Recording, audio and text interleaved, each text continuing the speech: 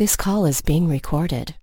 Hi, hello. It is Josh Bowe, one of the many editors over at MavsMoneyball.com, coming to you with another victorious, yet probably maddening edition of Mavs Moneyball After Dark. The Mavericks hold on against the Brooklyn Nets 96-94 in Dallas in one of the most wild-ass games I've seen this season. That looked like the Mavericks were finally going to pull away and have a comfortable fourth quarter victory for the first time all season.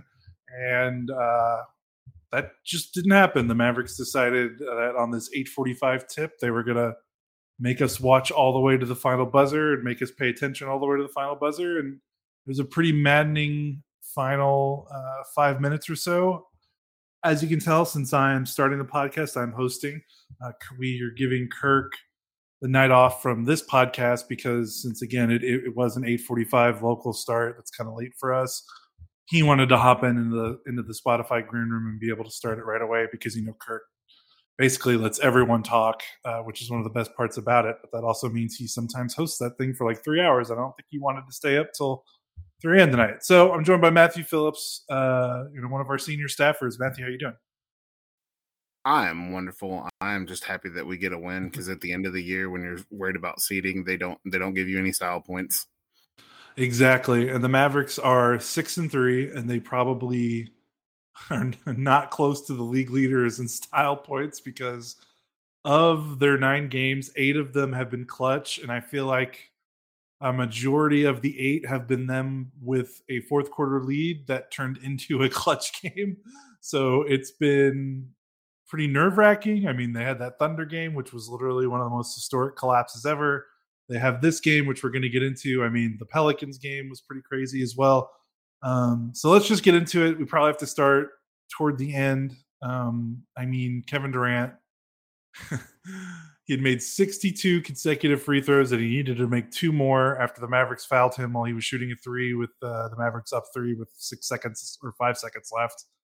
He misses his first free throw of the season, and then, of course, misses the second one on purpose to see if they can get an offensive rebound. The Nets do get the offensive rebound, and Royce O'Neal kind of has a massive brain fart and just jumps into 3 Mavericks with no idea what to do and throws the ball away, and the Mavericks win. And again, it feels like this game, all these games are like following the same formula where Luka does everything.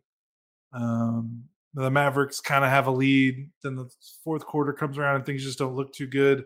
And then the Mavericks find a way to play to pull it out. What were you thinking in the final moments of this one? Because we really could talk about anything in this game.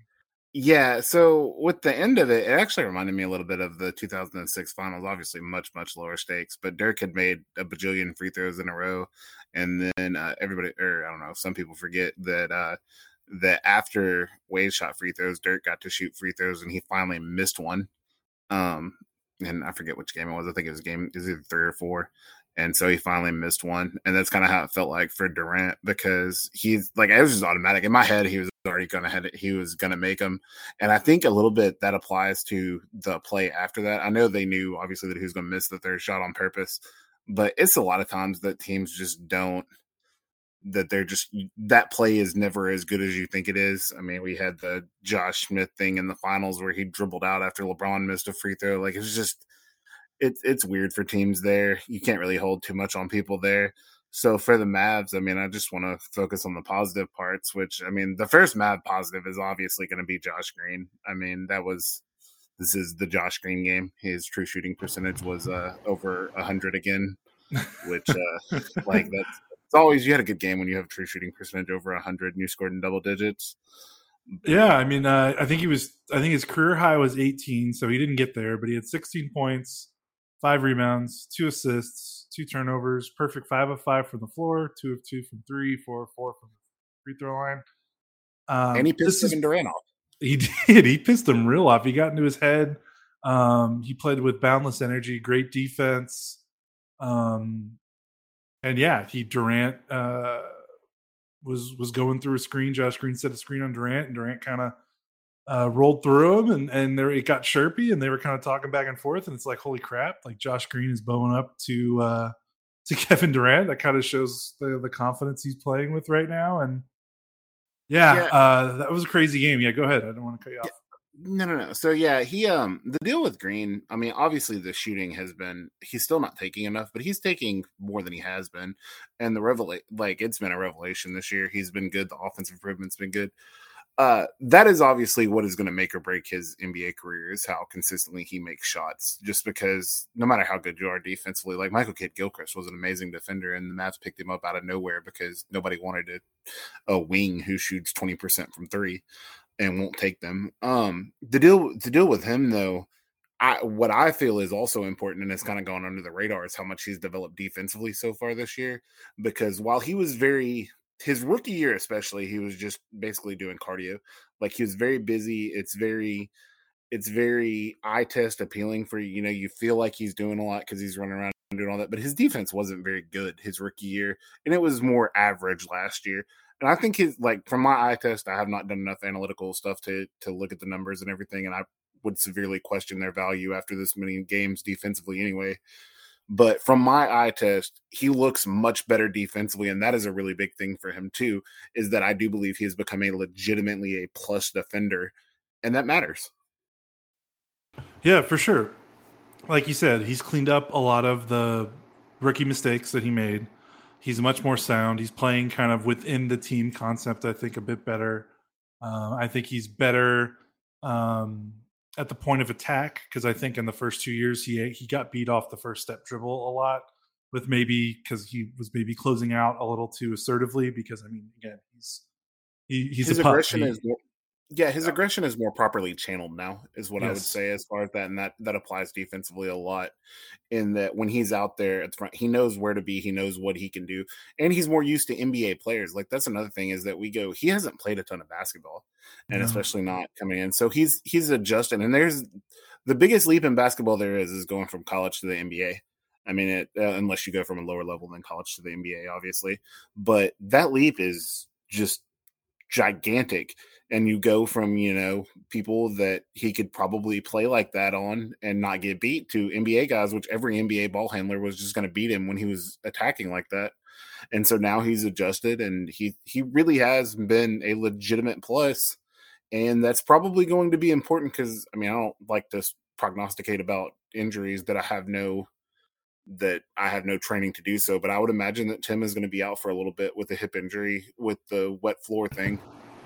Yeah, that was tough to watch. He basically did the splits, making a cut into the paint.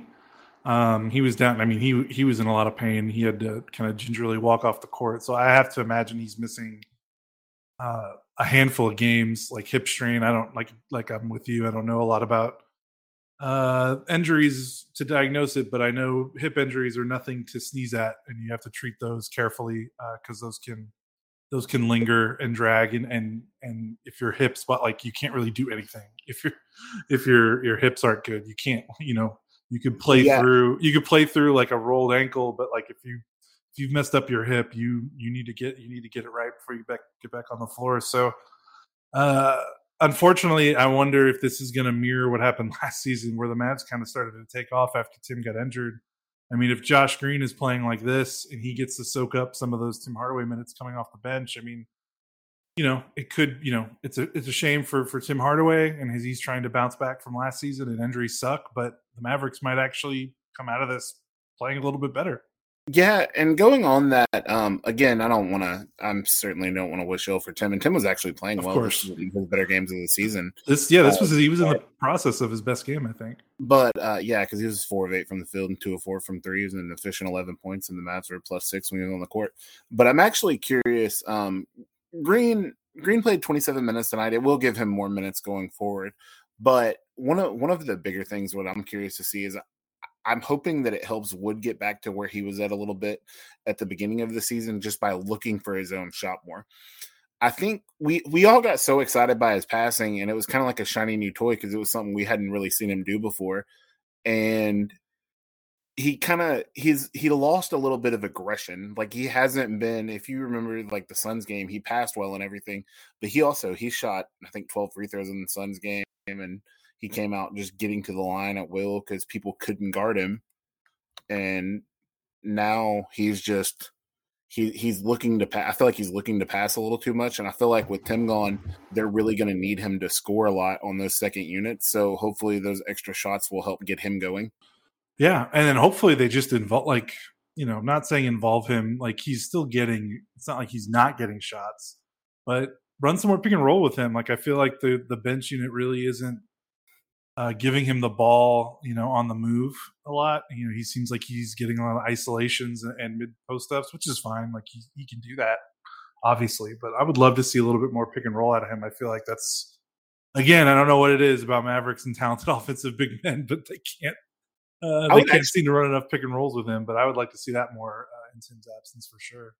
I would actually like to see them do that, and I'd actually like to see them run some inverted pick and roll, like with him and Spencer inverted. Oh yeah, that'd be cool. Or Lucas screening for him, because he has the ball handling and passing chops to do it. And I mean, I don't know that I've ever really seen him do it consistently, but it's just given his skill set and given the size and the skill set of both of the Mavs point guards, I feel like they should be big enough to set screen. I'm always excited whenever I see Luka or Dinwiddie screen, just because it generally good things happen from it. And so I would like to see them add that to the repertoire. We got to go a little negative here. This was the first really bad Spencer Dinwiddie game of the season.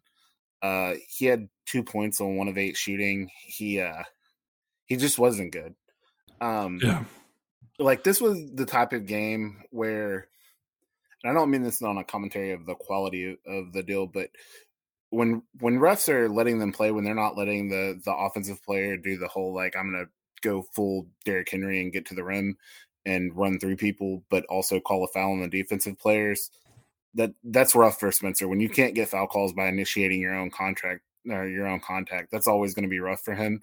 And this was that kind of night. Like it felt like several times there were times where he just made up his mind. I'm gonna get to the rim and get to the free throw line, and he just couldn't get to the free throw line, and that's always going to be a bit of a struggle for him. Yeah, and that's his game. He's career 38.5 free throw rate this season so far with the Mavericks through 8 games. So not including tonight's game, but I can't imagine this game's going to help. He shot. He didn't shoot any free throws, so it's only going to go down. But he entered this game with a 12.7 free throw rate. Just for context, in the 28 and the 23 regular season games he played with the Mavericks last year, he had a 45% free throw rate, and that was huge for him. He was a straight line drive kind of guy, and he was the only guy on the Mavericks, because Luka, Luka's Luka, but Luka does everything going to the basket. But like one of the things that kind of differentiated him from Jalen Brunson is kind of a bit more methodical, running the pick and roll, and he kind of likes his little mid-range shots and floaters because he was really good at them. And Spencer was more of a kind of line drive, north-south kind of point guard. And the Mavericks didn't really have anyone on the roster like that outside of when Luka would do it. But Luka can't do everything. But I mean, maybe we're seeing that this season. So it's been kind of tough for Spencer this season. He's not getting the whistle.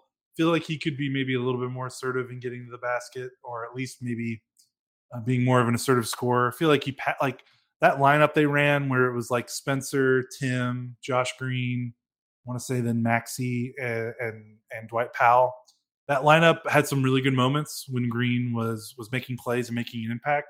But whenever they weren't on the break or they were in the half court, I felt like Spencer deferred a little bit too much to Tim in those lineups. And Tim, I know he played a good game before he got hurt, but he was still putting up the ball a lot. I mean, he had 8 shots in 14 minutes. So I would have liked, they kind of stalled out a little bit at times with that lineup. And I would like Spencer to kind of be like, all right, we need some scoring. Like, I know I'm here to run some offense, but like we need some buckets. Let's go. And I feel like they're going to need a little bit more of that going forward. Yeah, when they do that, when they do the lineup without Wood, especially, like Spence's got to be like, hey, this is, if we like run, yes, but if they stop, then it's got to be him Yep. looking to get to the rim and attacking. And I mean, and I think he's actually done a good job of that. Like the Mavs' best stretches recently, and I'm not looking at this statistically and anything, this is just from my eye test, has been, other than against Toronto, the early fourth quarters. Like that's when they built the big lead that they blew against Oklahoma City. That's when they played well tonight to build the lead. When they did stuff, it's been that energy lineup early in the fourth quarter. They've turned teams over. They've got out in the break. Green's been a big part of it, but Dinwiddie's also a part of that. Like he's a little more willing to run than Luka, or not a little more. He's a lot more willing to run than Luka. And they've gotten out and run. They've done a good job. I also want to include in that lineup. I have been very tough on Maxi's defense. I have not been impressed with Maxi's defense so far this season. I've been very impressed with it in the past. I've been very high on it, but I thought that he's struggled so far defensively this year. I thought he had a very, very good defensive game tonight. I thought he had like one kind of bad defensive possession early, but after that, I thought he was last season Maxi basically. Like he was everywhere. Which is funny, the stats don't show that because he didn't have a steal and he only had one block. But I thought this was a clinic in defensive positioning and helping without fouling and just being able to be everywhere. So that was a big thing for me because that's something I've been a little concerned about. Is just because he is so important to this team as far as all of the things that he can do. And I kind of feel like it's like a guy in a subway or in a submarine with a hole in it, just putting his fingers through there. And I feel like kind of with putting Tim back in the rotation and Woods in the rotation and then still having Luka and everything, he's just a guy that's running out of fingers to poke in the holes. And so I do feel like he did a good job tonight. Yeah, for sure. I was actually kind of shocked that he only had one block when I checked the box score before we started recording because he protected the rim very well tonight. He was very stout at guarding the rim and forcing misses that I honestly thought he had like 3 or 4, like at least 2 or 3 blocks. So yeah, I definitely agree there. And then go ahead. Yeah, and then the other thing we got to go back negative is Reggie Bullock. Man, December or January cannot get here fast enough. Hey, you wrote that post too, didn't you? About yes, I wrote it last year. It's the highlight of my career at Mavs Moneyball because Jason had mentioned it, which is a pretty big deal for me. But man, it's everybody that is listening to this that is a Mavs fan, don't give up on Reggie Bullock. He will figure it out. He does this every year. He struggles early. Everyone says how terrible he is. He's not that terrible. He is still going to be an extremely important part of this team going forward. The defense has still been fine. It hasn't been quite as airtight as it was during the playoffs last year, but the defense has been fine for the most part. And then it will get better as the shooting gets better as well. Just wait. Trust me, the calendar will turn. If you don't believe me, go to his basketball reference page and change. The line I used in the article last year is that his shooting percentage is below Russell Westbrook's in the first 2 months of the season and about the same as Ray Allen's after that. So it's coming. Don't give up on it, but man, is it rough to watch until it gets there. Yeah, it doesn't look good. And I've seen a lot of calls, they want Josh Green to start. They don't sit Reggie until January. I mean, there's a couple of reasons why that doesn't work. First, this is an NBA 2K. Like, you have to, Reggie is an important part of the team. Like, you have to manage. You're not just managing, players and stuff. Yeah, exactly. Matching personalities, and you want to keep your locker room tight. And Reggie is absolutely a big part of this locker room. Another thing is Green is getting there, and he's improving. But Bullock is basically their primary, guard defender. Because Dorian is guarding the bigger scoring forwards, and Bullock is usually the guy matched up against, the most aggressive ball handler on the team. Because, you don't want Luka doing that. You don't really want Dinwiddie doing that. So they asked Bullock to guard a lot of point guards and to guard a lot of dribble penetrators, because otherwise the starting lineup doesn't really have someone like that. Green could do that, and he's been guarding well. But again, that's I kind of just like what they're doing with Green. It seems to be working. Let's just keep doing that. And we'll just have to wait for Bullock's shot to come around. Another thing I wanted to say, I'm going to write about this after the game, but I think we need to mention it before we go about Josh Green. The one thing we didn't talk about is, the Mavericks figured out Josh Green screening for Luka in this game. They went to that play often, and it felt like it resulted in points. Just about, if it either resulted in points or an open shot, just about every single time they ran that play. And what was really nice about it is, one, that Green is setting such good screens for a player his age. That's clearly he's put in the work, and that's nice from a young player that struggled in his first 2 years. Hey, I'm going to learn how to set screens better because I'll be able to get on the floor if I'm that's really awesome for a player that was struggling his first 2 years in the league to improve in kind of a non-flashy way, because that's going to get you minutes. And It's really good because he's shooting from three. I mean, he made 1 3 off a pick and pop, like top of the key. That I was like, holy crap! I can't believe he shot that, because he would not have shot that a couple years ago. And he made good reads as a roller, and he had a couple of nice passes where he kind of rolled into space. Luka found him, and he was kind of doing the, Draymond Green light, making some passes and reads on a 4-on-3 defense. So we've been talking about Green's intuition as a passer since he's been drafted here, and how that's kind of like a surprisingly great skill for him, considering most raw 3-and-D wings coming into the league don't even pass the balls nearly as well as Green can at times. So if they can take advantage of that, that's going to be a lot of fun. What do you think? I thought that was like crucial for them tonight. Oh yeah, that's absolutely. So there's a couple of things about that. One, he's a very thick guy. Like, he's a big dude. Like, he's not big as in height. Like, he's 6'5", whatever, something like that. But he is, like, if you think of the guy that I've always compared him to physically is Andre Iguodala. And he's a lot like that, in that he's just a bigger guy. Like, he's not one of the littler guards so when he sets a screen, he can set an effective screen that is actually a screen, as opposed to a means for himself to slip or do something like that. And then too, like you said, you mentioned that he makes plays and he's comfortable doing that, and he has a lot of flair. Like, that's the thing, is aside from Luka, really nobody else and Wood has some too. But aside from them, like, Spencer, when he passes and everything, a lot of it's more, I don't know if mechanical is the right word, but that's what I'm going to go with for right now. It's more like an if-then statement, where, like, it's like, if I do this and the defense does that, then I do that. It's kind of like, so it's like an if-then computer statement.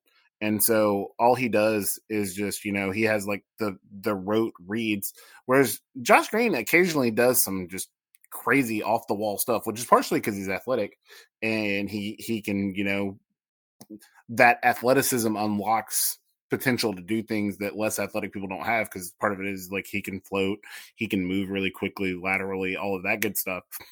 And then he sees stuff. That's the passing gene is just, it's something that you either have or you don't. You can get better at it. But I mean, like, some of the wild stuff that he has is just, you either feel comfortable doing that stuff or you don't.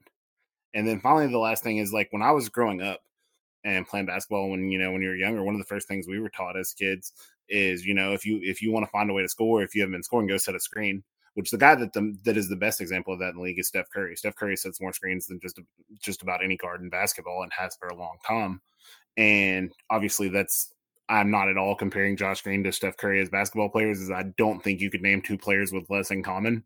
But it's a truism that remains, that when you set screens, it opens up things. It's like an unselfish thing to do, to set screens, because you do it to help somebody else, but it also ends up helping yourself because it puts you in better positions.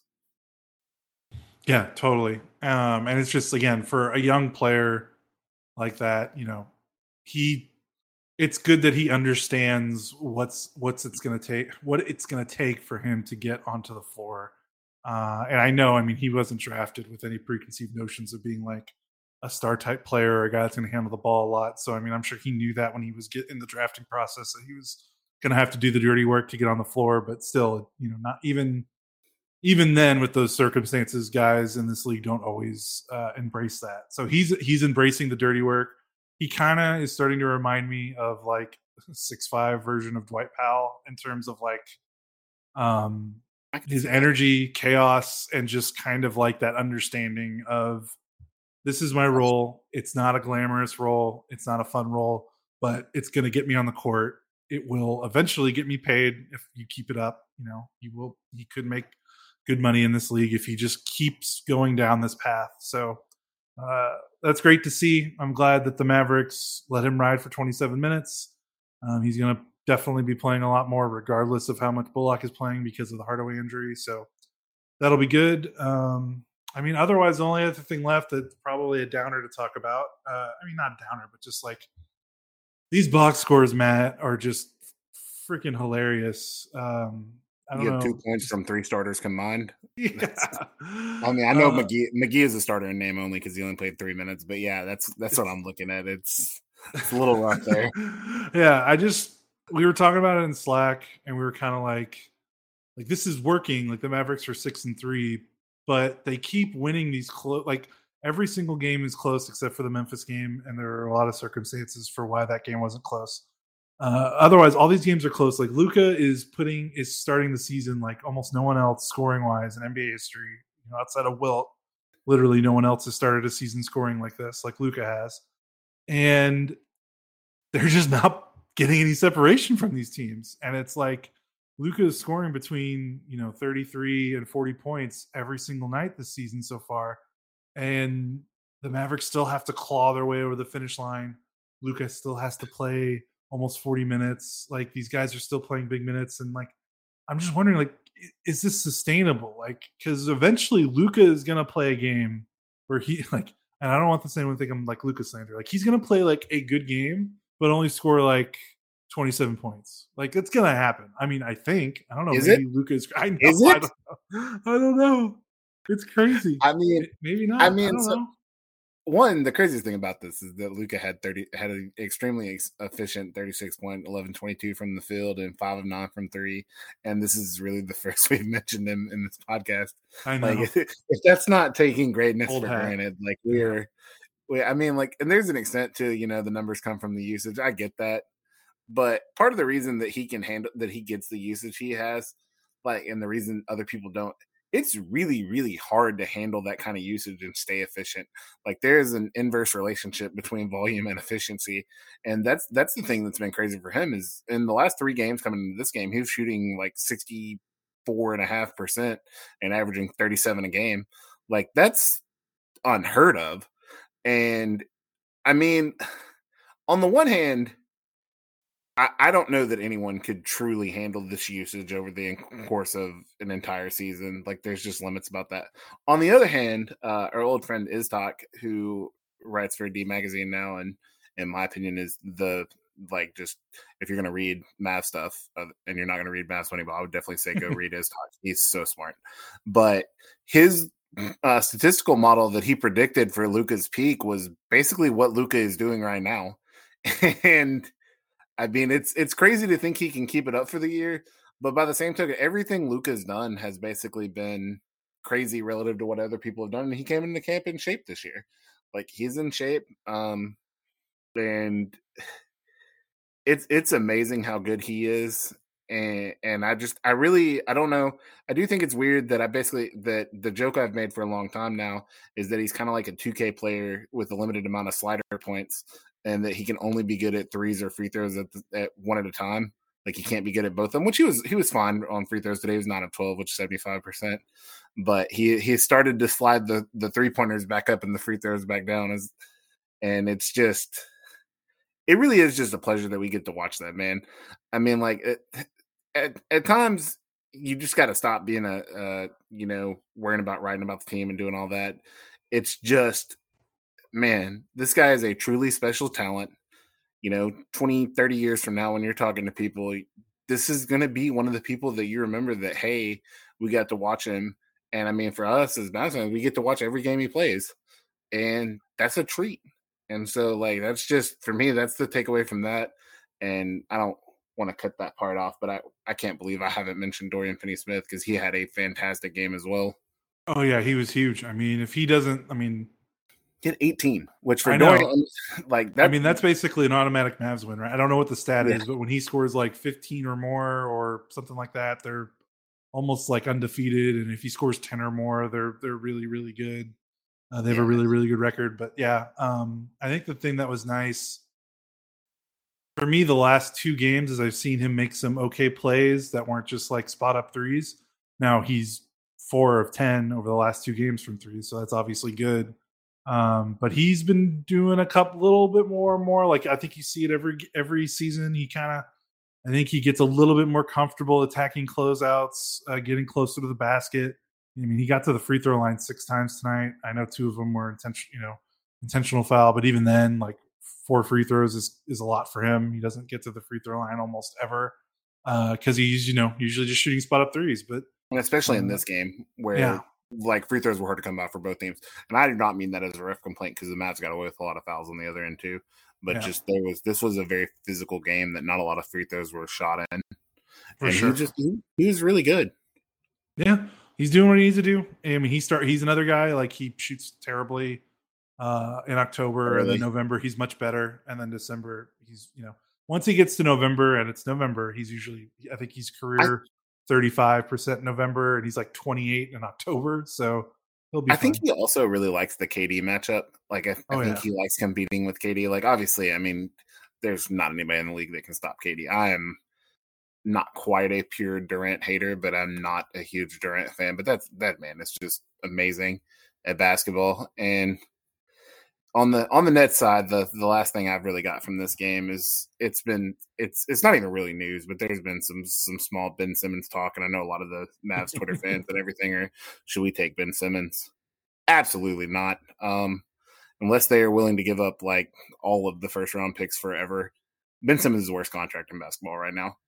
Aside from everything else, the man just doesn't move right. Like his back's injury. He's a 6'10" guy with a kinetic chain injury. I joked about this in the Slack, but there's a possibility as many Mavs games that I go to, if they really do talk about, that becomes like actual news that they're going to do it, I legitimately may go pick it and walk around the American Airlines Center with a sign that says "No big men with kinetic chain injuries." Like, yeah, it's crazy. I mean, he missed the whole season with a back injury. I mean, that's not. And then had a major surgery on it. Like that's the thing is, I know some people, and at first I was kind of one of them, thought that the injury was more of a conspiracy theory and he just didn't want to play and whatnot. Like no one is faking a major back surgery. Like that's not a thing. Right. So, yeah. And that's like one, like, I know knee injuries are not good, but like we've gotten to a point, where where the medical science has gotten really good at getting athletes back on the floor. But like back surgeries, man, I mean, any NBA player or professional athlete that has back surgery, like they're not the same. They're just not. And for him, especially, who relies so much on his athleticism, there was a play tonight where he had Maxey boxed out and he went to go get a rebound. And I think he vertical jumped about 1.5 inches. Yeah, he looked like me. Yeah, like that's kind of what I was thinking. I was like, man, that's rough. I was like, and I mean, I know Maxey was kind of leaning on him and whatnot, but which I'm sure with a back injury that doesn't feel good. But yeah, I mean, someone I saw on Twitter, someone posted like, man, it wasn't that long ago, but like, remember Ben Simmons in Philly? And like, I mean, the guy got up and down the court and ran like a gazelle and got above, and he played above the rim like so much. Like he was a really big finisher and dunker, and he was just so explosive. And you just if you just watch a 5-minute highlight reel of his time in Philly, and you watch any minutes he's playing right now in Brooklyn, I mean, it's obvious. Like he's in quicksand. Yeah, he doesn't look like, he's not the same physically. Like we can talk about he won't take a jumper and everybody can worry about that. And that stuff's its own issue. And and I'm not downplaying those issues. And like if he was still like his apex self, you would have an argument. But he is physically not the same guy. And so it's just the Mavs have gotten in trouble before taking on the idea of someone. And the idea of Ben Simmons is far and away better than the actual Ben Simmons. And for his sake, I hope he gets better. But that is not a risk I would like to see the Mavericks take. Right. And back surgeries, injuries, those don't get better over time. So I wish all the best for him. But yeah, I just meant to get better as in like quality of life, not Exactly. All right. Well, I think that's about all we have for this game. Again, we talked a lot, and I love that we talked for like 20 minutes before we even got to Luka. Like you said, it's just freaking crazy. He hasn't scored less. He's been 31 or better in every single game this season. It's just wild, become commonplace. But that's all we got. Mavericks are 6-3. They finished off the homestand nicely. They've recovered pretty well, despite the fact that they're still kind of Jekyll and hiding during every single game. But hey, 4 wins in a row, 6-3 is a lot better than the alternative. So at least they can figure some stuff out with a winning record on a winning streak. That's a lot more fun than trying to figure stuff out when you've lost 4 in a row. So Matthew, thanks for hopping on again, man. I appreciate you jumping in kind of the last minute today. All right. Thanks for having me. It's a lot of fun. Like I said, just glad they won. 6-3 is a lot better than 5-4. Hell yeah, it is for sure. Well, that's going to do it for us. Mavs Moneyball After Dark. This is Josh Bowe with Matthew Phillips. Thanks for listening. We'll see you guys next time. Again, Mavericks defeat the Nets 96-94. Mavericks are 6-3 this season. Goodbye.